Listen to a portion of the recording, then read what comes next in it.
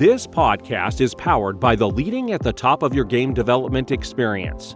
If you would like to work with Karen and the shockingly different leadership team to up-level the leadership execution acumen within your organization, visit developingyourgame.com to find out more. When I was diagnosed with my own depression, I was met with a less than supportive leader in that space. Like when I found the courage to disclose I'm dealing with depression, I have to go see my therapist, I might be late, I apologize. It wasn't really met with a lot of compassion. So that was what ignited the fire under me to say, my gosh, we have to do more. We have to do more for people leaders. These are the face of the organization. And if they don't demonstrate empathy and compassion for what their people are dealing with, then we've missed the mark, regardless of whatever policies or remit we have. Welcome to the Lead at the Top of Your Game podcast, where we equipped you to more effectively lead your seat at any employer, business, or industry in which you choose to play.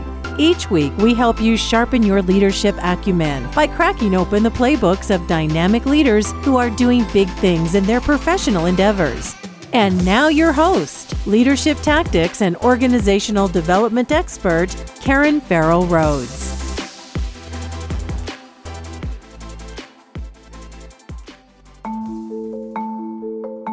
Hey there, superstars. This is Karen, and welcome to today's episode. The topic of mental health in the workplace has become much more of an acceptable conversation in today's world as compared to just 5 years ago.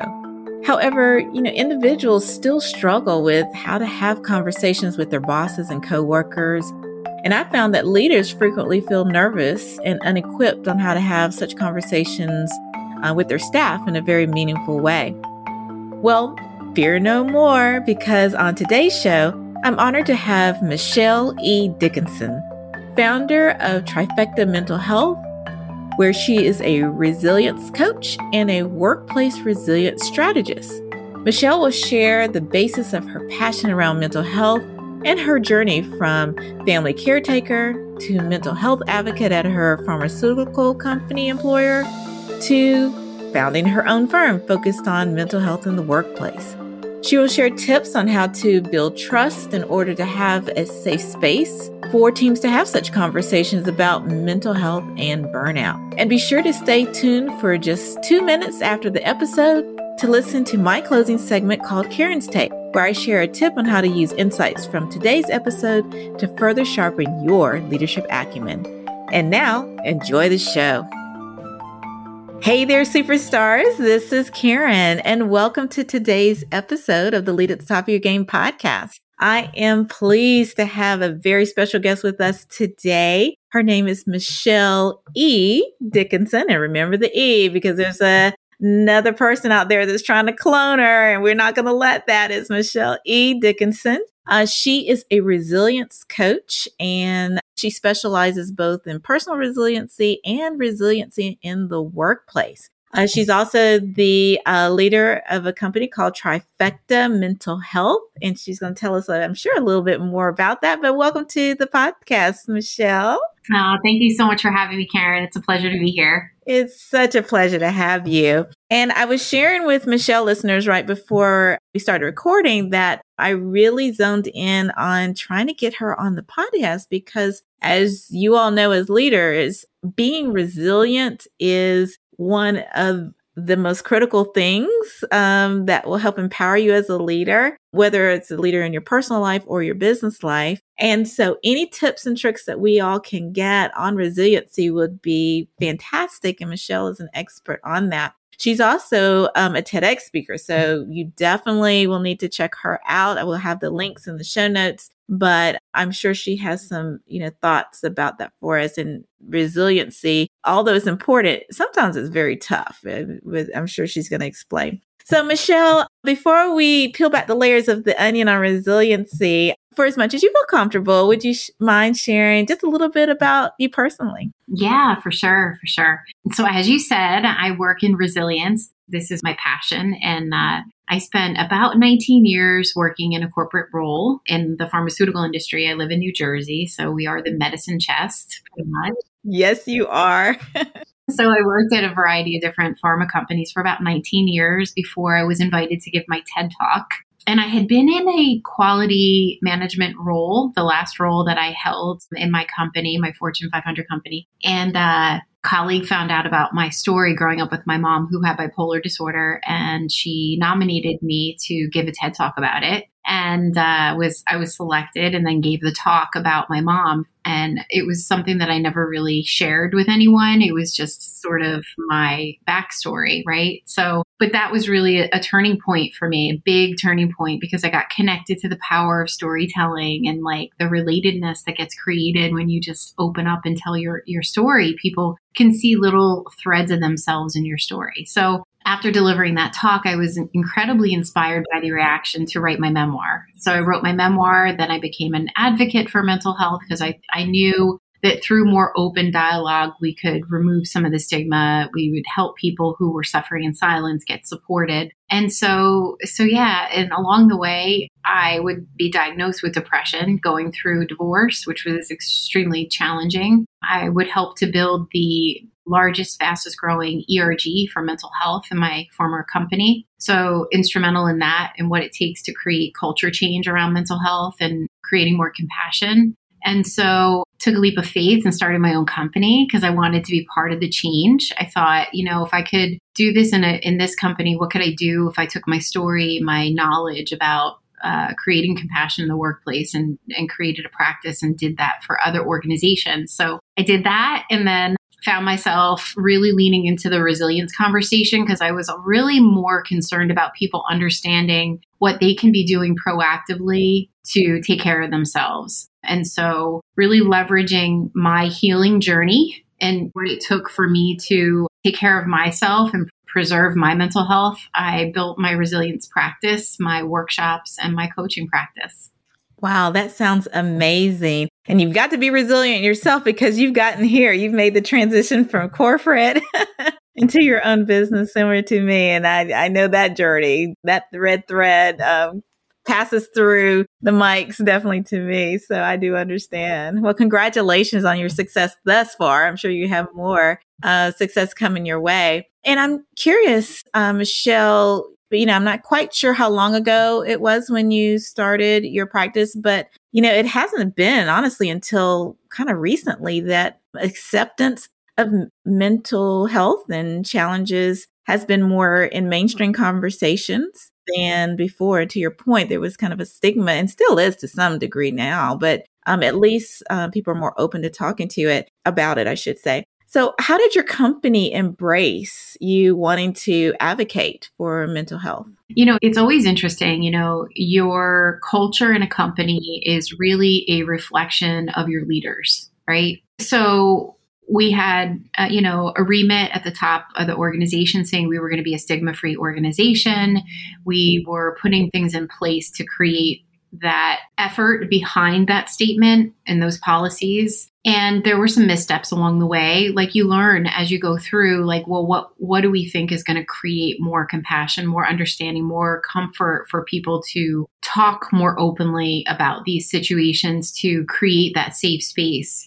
Trust is a really important thing. The ERG was huge in creating a community of people that could come together, rally around one another, support one another, whether they were struggling or they had loved ones they were caring for at home. So that was really big. And I witnessed the level of support that was being provided peer to peer, and sort of representing that hope that if you could get through to the other side of some type of a mental health challenge, then I can. And that was really a beautiful thing, So, but with any organization, your policies and your vision and your commitment really it lands in the hands of the leaders and it lands in their demonstration of that as well.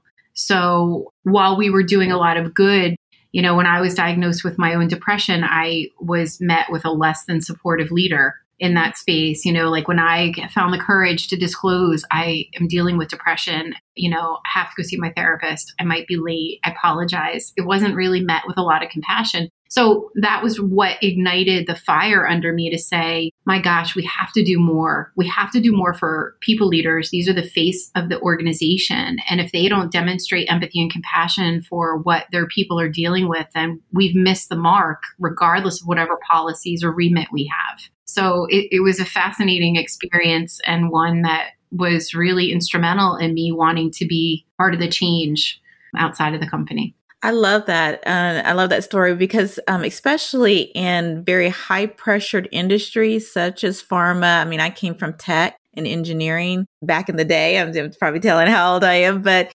it just wasn't as accepted. You just almost couldn't even bring that part of yourself to work at all. You kind of had to handle it outside because you were thought of less than, if you will.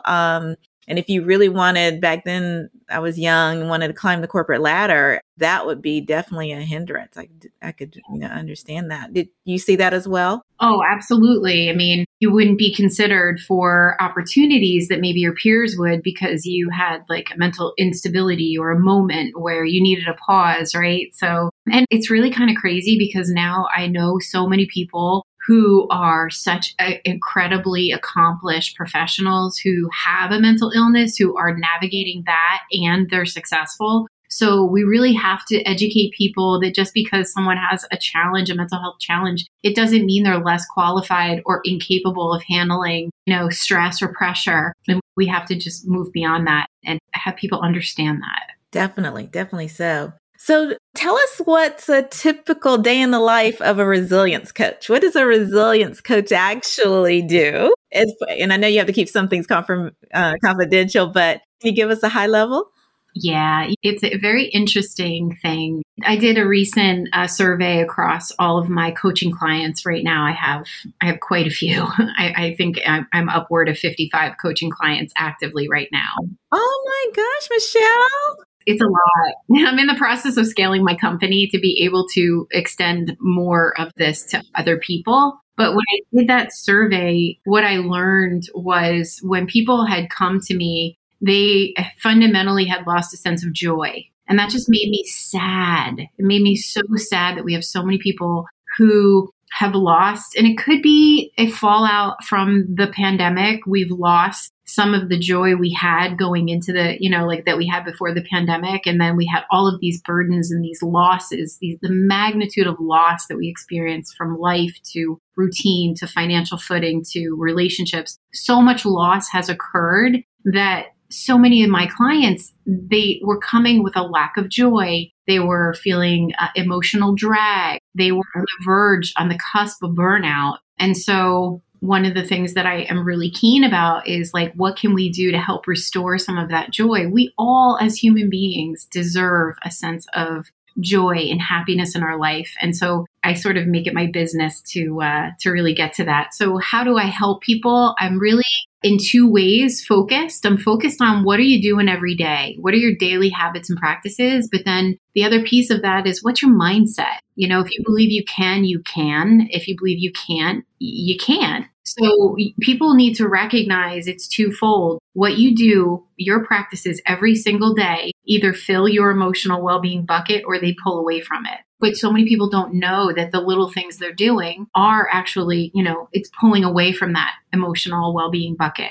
And then the mindset, the mind can be our greatest asset or our greatest liability. So I'm tackling resilience coaching from those two angles. I'm focusing on, let's look at your day-to-day practices. And now let's look at what your self-talk is, and let's look at how you see life. What is your perspective on life? Is life happening for you or is life happening to you? Let's talk about that. So that's really my sort of like approach when it comes to helping people restore balance, preserve their well-being, and restore joy. Oh, I love that. And I'm just curious, because resiliency is such a personal thing to individuals, do you find your clients have a tough time talking about it, or they're ashamed in any kind of way, or by the time they come to you, they're so eager for some help, they just want to spit it all out, and get support? So it's a very interesting thing because I have a lot of educators that I've been coaching lately. A lot of educators. We have a crisis in education where a lot of educators are so overwhelmed they're just leaving their profession. And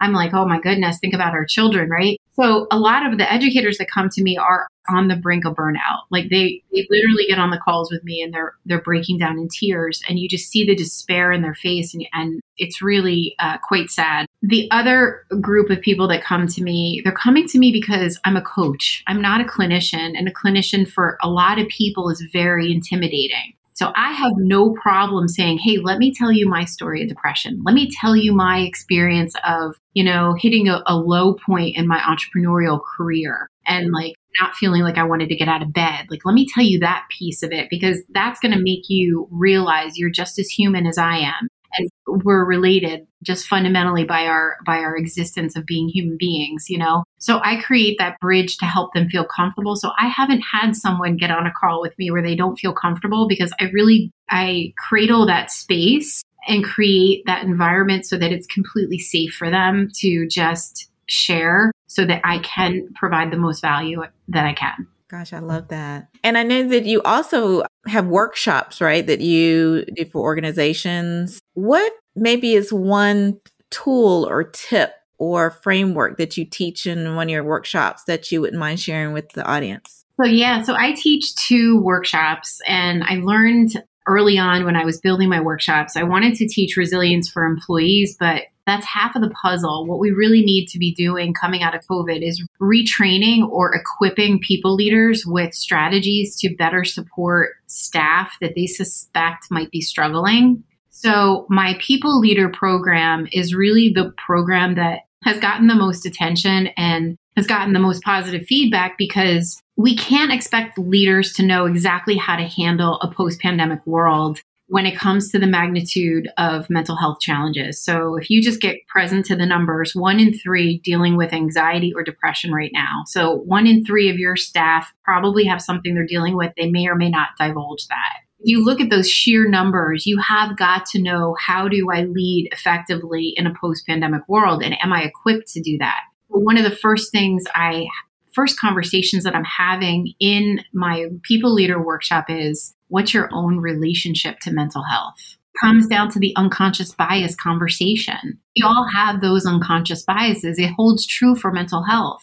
My lens is very different than your lens. I grew up with a mother where mental illness was right in my face, but the average person may not have had that experience and might perceive mental illness as a cop-out. So we have to help our leaders get present to their own relationship to mental health, and then how they are modeling good mental health hygiene and what they're doing to create a safe space for their people to just honor how they're feeling emotionally. And these are group workshops in a group, right? So are there tips that you give people leaders on how to start the conversation with their teams? Yeah, there are quite a few tips. I think, one of the things that I always encourage leaders to realize is they may be the only person that has the courage to go there. Don't assume that someone else is going to care for a struggling employee. You might literally be the only person that has the courage to say, how are you doing? And I think we have so much trepidation in living in such a litigious world that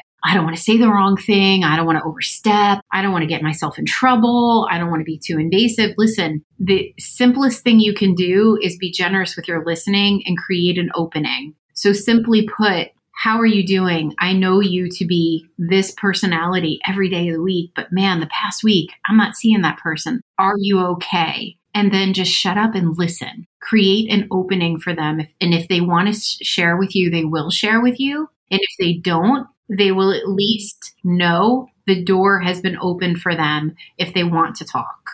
Oh, I love that. Absolutely love that. And, it makes me think, though, I bet there's a lot of rich discussions that happened when you do your workshops, but I bet a key piece of that is follow-up in self-care. So I'm assuming, and correct me if I'm wrong, I'm assuming you ask corporations to consider maybe follow-up one-on-one coaching with the individuals, especially those who need that, because it's not a one and done type of situation, correct? Yeah, I mean, The perfect formula is you teach the people leaders the resilient strategies, you teach the employees so they can then have a joint conversation of, well, what are you doing? Of the tips that we learned in Michelle's workshop, what are you doing? Oh, well, this is what I'm doing. You have that conversation going on. And then you have the leaders equipped to know how to look for a struggling staff member. And then, but I also do refresh sessions because it's not a one and done. You have to keep this conversation going. So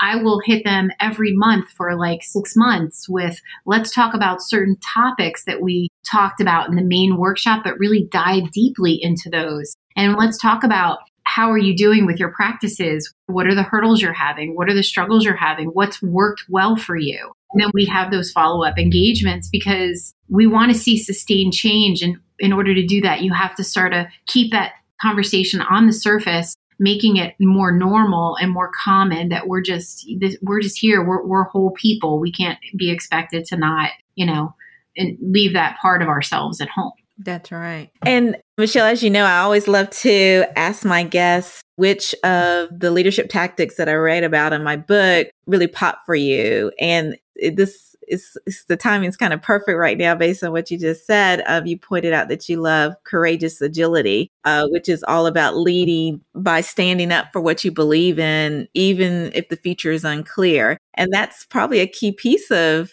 being a strong leader as it is connected with resiliency. But I'd love to hear from your words. How does courageous agility resonate with you? It takes courageous leadership to create a trusting and safe and compassionate environment. And when we think about a courageous leader, I think about that leader that's not too proud to acknowledge that they're human. Some of the best examples I've seen with my clients are leaders who are willing to divulge a time in their life when they struggled. That makes it real, that makes them human, and that subliminally gives their people permission to honor if they're dealing with something. It takes true courage to be vulnerable, but it sends a huge positive message and demonstrates what does compassion and trust look like in the workplace. Absolutely. I think that's why Dr. Brene Brown's books got to be so popular, because it was a time when she wrote those that we didn't really talk about it, but it really resonated on, how you can use vulnerability to make those connections and to deepen trust. Oh, yeah. And it has to happen every day. It's funny. People say to me, how do you create a compassionate workplace? Or how do you expect me to go and tell people about my mental illness? I'm like, well, I don't expect you to do that. If your environment isn't such that you feel safe, that it is compassionate, that you have a trusting rapport with your leaders, nobody's going to want to talk about that. So trust is a garden that we have to tend every day. So God forbid when something occurs, there is that rapport where people don't feel like they have to hide it or run away or lie or, whatever. Like, we have to be tending that trust every single day, leader to employee, employee to leader. That's right. I definitely agree. Well, Michelle, I don't want you to leave out of here before you share, what was the topic of your TED Talk? It was about my mom. I shared the story of what it was like to grow up with my mom and care for her throughout her manic and depressive phases of bipolar disorder. And how you cared for her and how you dealt with it as well? Oh, wow. Yeah, for sure. The impact it had on me too. I mean, like, the book goes into that, obviously much more expansive, but the impact that has when one family member suffers from a mental illness, the whole family unit is affected. Yeah, absolutely. Absolutely. I had an uncle who had severe dementia, but in the early stages, we weren't sure kind of what to do to help him keep his dignity, because he still had enough consciousness to know, what's going on. But then, as the disease progressed, it's very tough on family and friends and, colleagues and coworkers, and found ourselves, as caregivers, because we have a close family and everybody kind of chipped in. We had to figure out what we needed to do to stay present. And you can easily go into depression as a caregiver yourself. How do we be resilient through those kinds of challenges? So I definitely understand what you're talking about. And so I'm curious for you, Michelle. I mean, you do so much in helping others. What does it take for you to lead at the top of your own game? What do you do for yourself? What's key for you? Let me tell you, it's so funny that you asked that question because I would be a fraud if I wasn't doing what I tell people to do. And so I literally do what I tell my coaching clients to do. I have a very disciplined self-care approach where I'm constantly aware of what I'm doing every day. Like every morning I get up and I practice gratitude and I meditate, and then I make sure that I'm exercising every day. I'm making sure I'm getting outside every day. Like I have got to make self-care a priority for me just so that I can show up the best version of me for my clients. If I'm depleted, I'm of no value to them. And if I'm not walking the walk, how do I expect them to do the same? So I have to, if I want to show up and I want to continue to make a bigger and broader impact in the world, I have to take care of myself. You do. You so do. And what is one way that you like to decompress? Korean spas. Really? Oh my goodness. I love spas. I've just gotten hooked on knowing what Korean spas were as the differentiating factor from a girlfriend. So tell me why you love Korean spas. Because, Korean spas, it's kind of like a smorgasbord of relaxation. So I go there, I take my phone, I lock it in my locker. I spend hours in the saunas, then I go in the hot tubs, then I'll do a body scrub, then I'll just sort of chill out and have a juice. And it's just complete disconnection. And I'm sweating out all those toxins. It's just so good. And whenever I walk out of there, I just feel like a brand new woman. Oh, I can only imagine. I just have regular day spas, and but I can only imagine the full experience of the Korean spa. So that's on my bucket list. I'm gonna have to try to definitely do that. You got to get past the nudity part. Yes, that's my problem. And I'm a curvy gal, so I'm like, okay. But I hear that people aren't even caring. They're just real into their own world. We're the ones that have the issue. No one cares. No one cares. Oh, well, listeners, if you have a chance, and you should make it a party to connect with Michelle, you definitely will have all her contact info in the show notes. You already know, because of this podcast, what to give her as a thank you gift, a gift certificate to a Korean spa in her area of the world. Well, thank you so much, Michelle, for the gift of your time and the sharing of the tips with our listeners. You have been absolutely fantastic. Thank you so much for having me, Karen. Oh, you're so welcome. I hope you enjoyed our conversation today with Michelle E. Dickinson, founder of Trifecta Mental Health. Links to her bio, her entry into our leadership playbook, and additional resources can be found in the show notes, both on your favorite podcast platform of choice and on the website at leadyourgamepodcast.com. And now for Karen's take on today's topic of the role of mental health in the workplace. According to the CDC, nearly 1 in 5 adults aged 18 or older reported a mental illness, and 71% of adults reported at least one symptom of stress, such as a headache or feeling overwhelmed or anxious. And that is only those who reported it. Can you imagine how many go unreported? Poor mental health and stress can negatively affect employee job performance and productivity, their engagement at work, their communication with coworkers, and even physical capability and daily functioning. Depression interferes with a person's ability to complete, job tasks. And about 20% of the time, it also impacts cognitive performance. Only 57% of employees who report moderate depression and 40% of those who report severe depression receive treatment to control their depression symptoms. So what can you do as a leader or an employer? Well, the big thing is that you can promote awareness about the importance of mental health and stress management. You can do this by making mental health assessment tools available to all of your employees. You can offer free or subsidized clinical screenings for depression from a qualified mental health professional. You can ensure your health insurance provides a low or no-cost services and covers depression medications and mental health counseling. And you can also provide seminars or workshops in the workplace that address depression and stress management techniques. If you need additional guidance to plan a strategy, feel free to reach out to Michelle, our guest on today's show, or even to me here at Shockingly Different Leadership, and we'll get you pointed in the right direction. Also, please remember to subscribe to the podcast and share with at least one of your friends.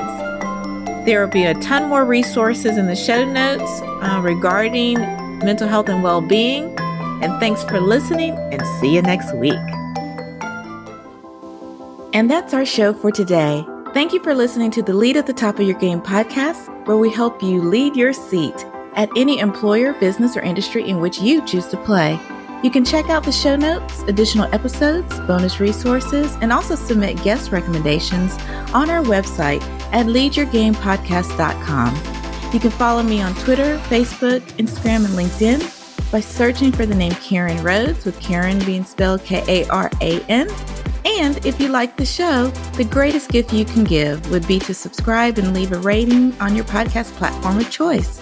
This podcast has been a production of Shockingly Different Leadership, a global consultancy which helps organizations execute their people, talent development, and organizational effectiveness initiatives on an on-demand project or contract basis.